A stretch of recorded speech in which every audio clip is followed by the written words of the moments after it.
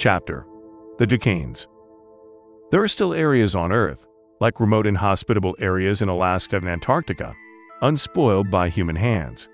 In contrast, extensive human contact usually leaves a land constantly struggling to regain the natural beauty it once possessed. The subarctic Grande Prairie in Alberta, Canada, is a perfect example of this struggle. Being just northwest of Edmonton, it's an area of approximately 60,000 residents currently focused on farming, forestry, and oil.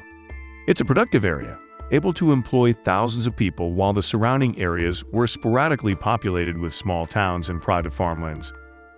Several kilometers east of Rainbow Lake, one such farming site was converted into a private compound by a reclusive billionaire desiring to enjoy the serenity of nature, far from the noisy populace associated with human technology. The compound, with its lone dirt road, stood out from the rest of the land as a testament of human contradiction. The owner's desire to embrace the natural beauty of the land wrought devastation through the construction of the compound situated on obsidian rock.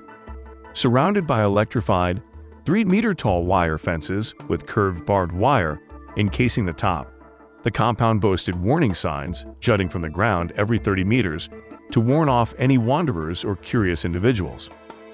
The posts emitted a low-frequency sound whenever wildlife came too close, warning them off and preventing an unfortunate electrocution. This approach was rather strange for someone wanting to be close to nature, but it was totally consistent with an eccentric personality. Within this compound, whose circumference was approximately 2 kilometers, there was a central facility and many small houses surrounding it. The working staff, their families, and guests on rare occasions lived in the smaller houses, while the central facility was the billionaire's main residence. The setup represented a camp-like atmosphere, but with state-of-the-art housing facilities, all the amenities of comfortable living, and several large satellite dishes to keep in contact with the outside world. Residents of the nearby towns shunned the billionaire and his ridiculous compound, going as far as to call it a country within a country, or even a large Canadian cult. Many didn't know the people inside, but as long as the occupants weren't a bother, they were tolerated. Within this compound, the Dukane family found their current resting place. After months of moving around in secret to elude the forces still looking for them, Julie Tarkus was contacted by the reclusive billionaire who had happened to come across some of the journal excerpts she had so carefully placed on the internet. Intrigued by what he'd read, he'd wanted to learn more and eventually invited them to his compound. After the Dukanes arrived, everyone in the compound slowly learned of their new visitors' beliefs and greeted them with apprehension. The entire Dukane clan lived on the compound. Sean, Lissa, Nicole, and Brad lived in their own small house, while Anne-Marie and Julie lived in another. Life was slow and boring, but, for the time being, stable and safe. For the kids, there really wasn't much to do. With only a few others their age, it was almost like solitary confinement. They couldn't contact their old friends or make any type of contact outside the compound. As for the adults, it was an answer to all their prayers to find a safe place they could call home for a while. Since the compound was so isolated from the life they were used to, Brad, Nicole, and some of the staff's children were taken west to the Hay River for a short excursion.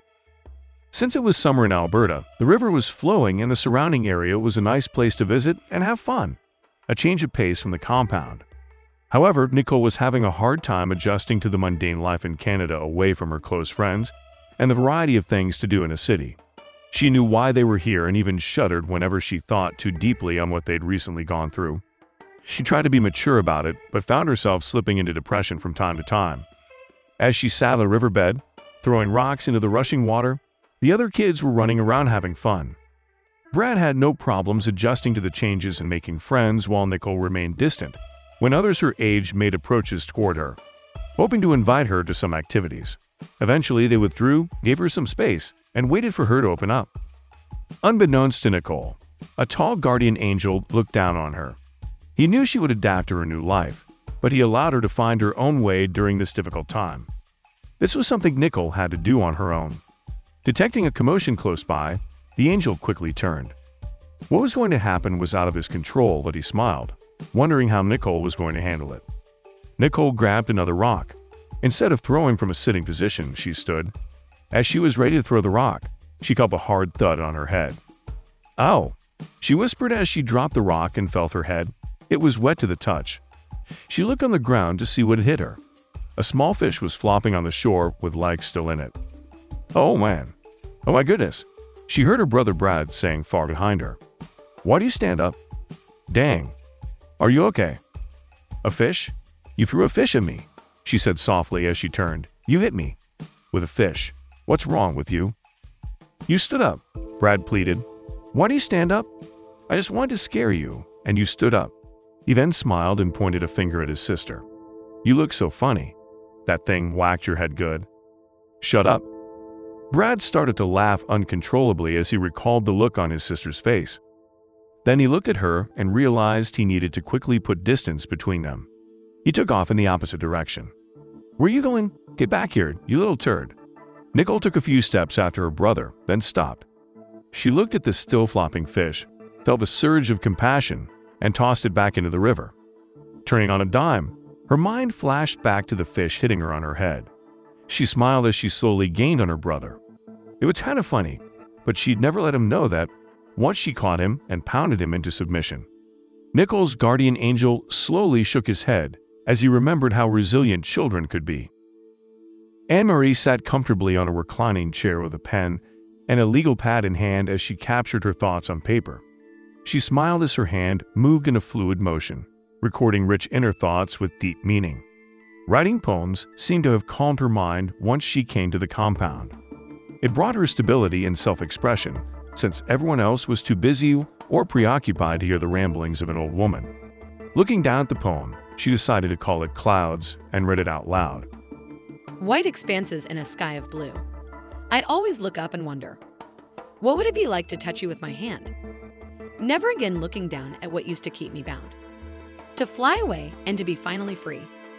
No more pain, no more worry. To be lifted up to fly in the sky. Making the clouds my home, never looking back. To be engulfed with you, pure, untouched white plumes. To make you my home. Oh, if the clouds were my home. Anne-Marie smiled at the poem and turned the page to write another one when she was interrupted by her roommate, Julie Targus. Why do you write the same type of poems all the time? You're like a little kid crying about wanting to go home. You really do need to change your point of view, Julie said as she walked downstairs into the living room where Anne-Marie sat. I mean, come on. Are you really giving up on life? There's so much for us yet to do, she jested. I already did my part, Anne-Marie mumbled. Excuse me, I didn't hear you, said Julie, sitting down next to her friend. Oh, nothing. So, how's it going up there in your computer center? Is it everything you've ever wanted and more? She said, changing the subject. A huge smile appeared on Julie's face as she recalled her emotions the very first day she'd stepped into the computer center. It was all she could have wanted in the latest custom-made server with 3 separate workstations, so she could multitask with ease. Each workstation had 2 23-inch widescreen monitors directly above it, and her chair was made of soft mahogany leather. Her greatest joy was a well-stocked refrigerator and pantry, making it so she would never have to leave the room, as long as she resisted the urge to either sleep or go to the bathroom. It's awesome. Yeah, that look on your face said it all. Anne-Marie looked at the blank piece of paper and immediately started thinking on what poem to write next. Julie's thoughts focused back on Anne-Marie. You've been keeping to yourself since we got here. Are you all right? What's bothering you? Nothing, dear. Don't you worry about me. I'm just fine, Anne-Marie said without taking her gaze off the paper. Only when she saw Julie's hand on it did she look up again. Want to go for a walk? I feel like stretching my legs, said Julie. After the two put on their light jackets, since they weren't yet accustomed to the mild summers, they took a non-eventful stroll along the inner perimeter of the compound. Neither talked much except for an occasional comment of how spacious the land seemed to stretch beyond the fence. They continued along a random path until they ended near the front entrance of a familiar house. Julie looked at Anne-Marie, who shrugged, indicating she didn't mind making an impromptu visit to the occupants. Seconds after Julie knocked on the door, Lisa Dukanes opened it. With unexpected enthusiasm, Lisa grabbed Julie in a big bear hug, and then repeated it on Anne-Marie.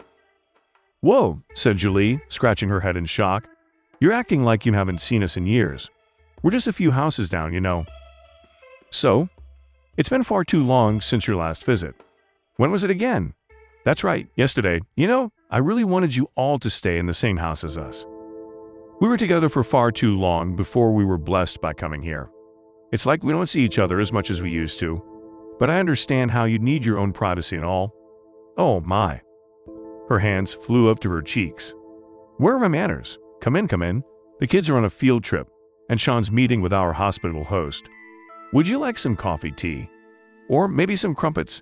She jested as she looked at Julie while guiding them to the living room. For a long time, they had all worried about Lisa, who had problems adjusting to the constant clandestine moving. It was a difficult life, but the current stability of living in a home again had let her bubbly personality resurface. It wasn't the home she had raised her children in, but it was a home nevertheless, a resemblance of stability. At this moment, that was all she wanted, and what she needed to take her mind off the spiritual darkness hovering just outside her field of perception. After everyone was comfortably seated, Lisa continued her barrage of long-winded talking. "I was just wondering what to do for dinner. Brad always wants some sort of bagel bologna sandwich, while Nicole craves something starchy.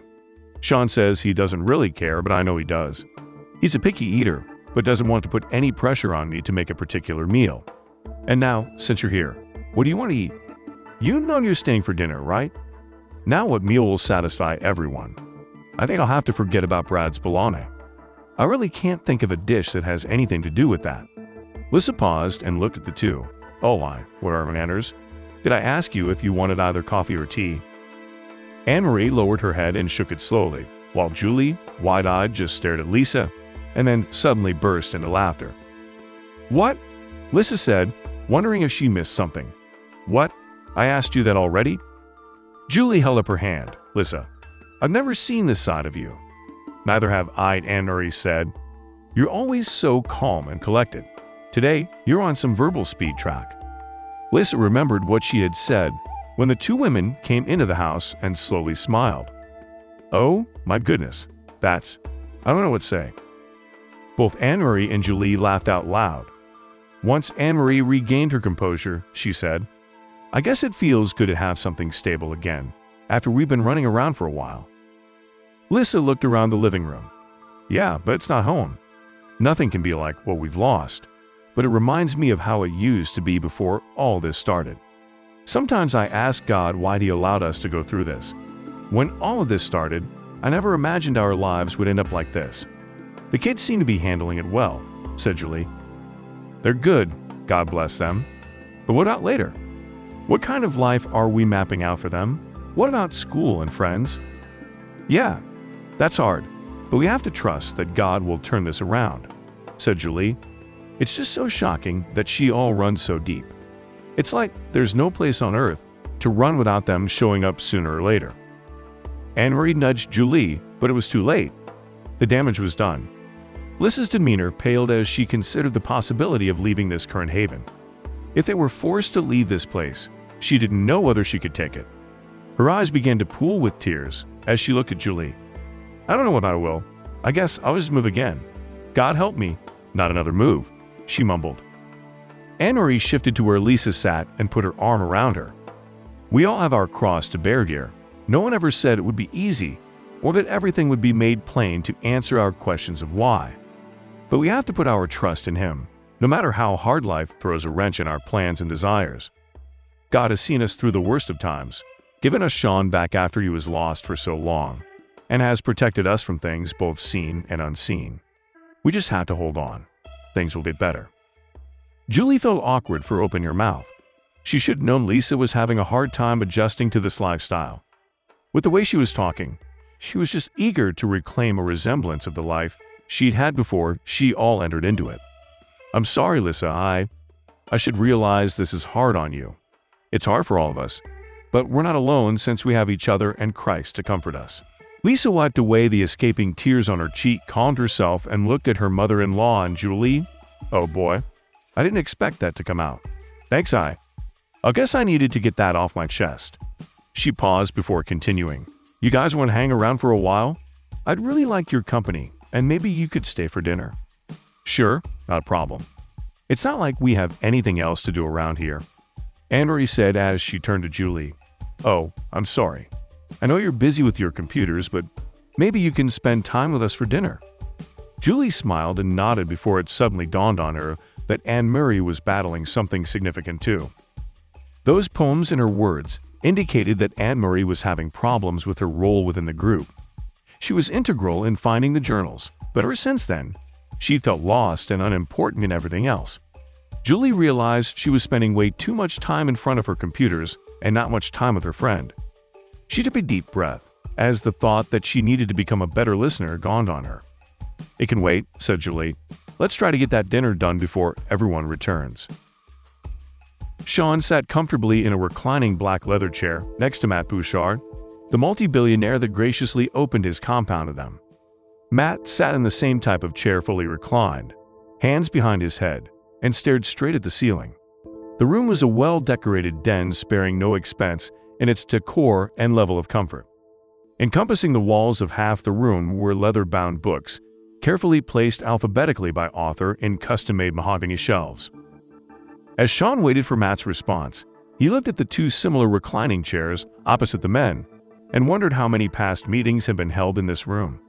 Matt was a well-educated, intelligent man that had made his billions the old-fashioned way, with hard work, determination, and a level of ruthlessness when necessary. His greatest asset was that he was a man with an open mind. Rarely did he dismiss anything until it was thoroughly and exhaustively researched. Currently, his focus was on the contents of Fairchild's journals and the evidence Julie had provided about SHEOL. He didn't consider himself a religious person, but found the overwhelming evidence irrefutable, which opened up so many other questions. Some could be answered, while Sean had problems trying to make the others plain for Matt to understand. "You know, this would make a great movie," Matt said, still looking at the ceiling in his reclined position. "If it weren't for all the evidence, that's exactly how I look at it. A work of fiction, something made up from some ingenious author's vivid imagination. The evidence in itself I can't refute, but what you told me your mother did, from eluding the FBI to finding the journals, and then making this SHEOL global organization look foolish, I find, well, too tall of a tale to swallow." Matt turned his head to Sean. "Don't you think?" Sean sighed before responding. "Matt, I told you before, there are things which can be easily explained and others that can't. But you have to understand that we're dealing with things that aren't just physical but spiritual. There will be circumstances with spiritual ramifications that we can't begin to understand." "And this is such a case?" asked Matt. "Exactly," Sean said, rather too excited in his hope that Matt was finally beginning to understand. "The Bible is filled with such stories with miraculous things happening that can't be explained. When you deal with unexplainable physical events that were due to the direct spiritual intervention from God, they're hard to accept unless you were an eyewitness. That's where faith comes in." Matt looked back up at the ceiling. "That's rather too simplistic for me to accept. I don't doubt that you believe what you're saying, since you consider yourself a witness. But let's just say, for now, I need to think on this further." He turned back to Sean and smiled. "I'm not calling you a liar, Sean. I just need to think on this more." "Sure, not a problem. I truly understand," Sean said, knowing all too well how long it had taken him to finally believe. He just prayed that Matt would come to accept everything they showed him. Having him on their side would be a great asset and an answer to prayer. Constantly being on the run was starting to put a strain on his family. They needed this. Matt sat up in his chair and stretched. "This was good. I like talking with you, and no doubt I'll have more questions for you tomorrow. Same time?" Sean nodded. "Great, I'm waiting at the books tonight, and do a little research on those fallen angelic names your grandfather mentioned in his journal. I find them, well, rather intriguing. Oh, and if you or your family need anything else, please don't hesitate to ask. If Julie finds anything inadequate with the equipment I supplied her with, I'll take care of it." Sean stood up. "You've been extremely hospitable. I can't thank you enough for opening your home to us." "My pleasure, Professor," Matt said as he stretched again. Matt watched Sean leave the room. When the door closed, he rolled his eyes and took a deep breath. Blind faith bothered him, and with this group in his compound, he was being exposed to way too much of it. Despite the overwhelming evidence and information they had all provided, he found Sean and Julie the two more credible sources. They didn't fit the typical charismatic Christians. As for Lisa and Anne-Marie, he didn't put much weight on what they said. He had to be very careful with this group as he figured out how much was fact and how much was fiction. Where this led, he would be confident it would be the actual truth. However, at this moment, he doubted he would ever have the blind faith required to just simply believe that unexplained events were situations where God took control. Matt has seen the results of blind faith from various religions that led to wars, killings, and even mass bombings. Until proven wrong, this one was no different. They saw themselves in a war and were desperately looking to increase their following to make a significant difference in their struggle. It was the journals and Julie's evidence that had piqued his interest. For the time being, he was going to focus on just that. Later that day, everyone sat at the table enjoying a delicious meal of pasta bolognese. Lisa, Anne-Marie, and Julie had labored all afternoon to produce a meal that, when originally served, Brad thought had something to do with bologna. The intentional deception had been Anne-Marie's idea. Brad dug into the meal as though it would be his last while Sean took his time, savoring every bite. With a mouthful of food, Brad expressed his gratitude. "This is the best pasta bologna I've ever tasted, Grandma." "Well, there's much more once you've finished what's on your plate," she responded. "Not for long. This stuff is as good as gone." "Wow," Brad said, shoving more food into an already overstuffed mouth. "Oh my goodness, you're gonna choke. Slow down," shouted Nicole with food also in her mouth but not as tightly packed as Brad's. "There's enough food here to last another day, you know." "Huh. Right?" Brad mumbled through the food. "You just want more of it for yourself." "And like you don't?" Nicole responded. "First come, first serve. Survival of the fittest," shouted Brad. "In your case, the fattest." "Hey," shouted Brad, totally surprised by the statement while losing some food from his mouth. Julie leaned over and whispered into Lisa's ear. "You think we should tell him there's no bologna in it?" Lisa slightly shook her head. "Why spoil it?" she whispered. "He's enjoying it far too much." "Sean," said Anne-Marie, getting her son's attention, "how was your meeting with Mr. Boucher today?" Sean was hesitant to talk about the meeting in front of the kids, but he remembered they'd all agreed to keep everyone in the loop about everything since their lives were also affected by every decision made. He still has his doubts. I know he prides himself in having an open mind, but he's still conflicted and may not be that open about the spiritual side of things. "Do you think he's going to help us?" asked Lisa, trying to sound more curious than nervous. "Well, he's done so much for us so far. I would hope that it won't end there. It looks promising." "Are you meeting with him again tomorrow?" asked Anne-Marie. "Yep. He's curious about that underground site your father discovered a long time ago. So I guess I'd have a little homework to do after dinner." "There's no bologna in it," shouted Nicole, "so stop hiding it all." "Liar," Brad mumbled back, catching escaping food with his hand and shoving it back in his mouth. "That is like, so gross. Mom, seriously. How long are you going to let this go on?" After taking a deep breath, Lisa looked at her son and said, "There is no bologna in the food you're eating." Brad immediately stopped eating to assess whether his mother was telling the truth. Once satisfied that she wasn't deceiving him, he quickly swallowed the food and looked at his grandmother.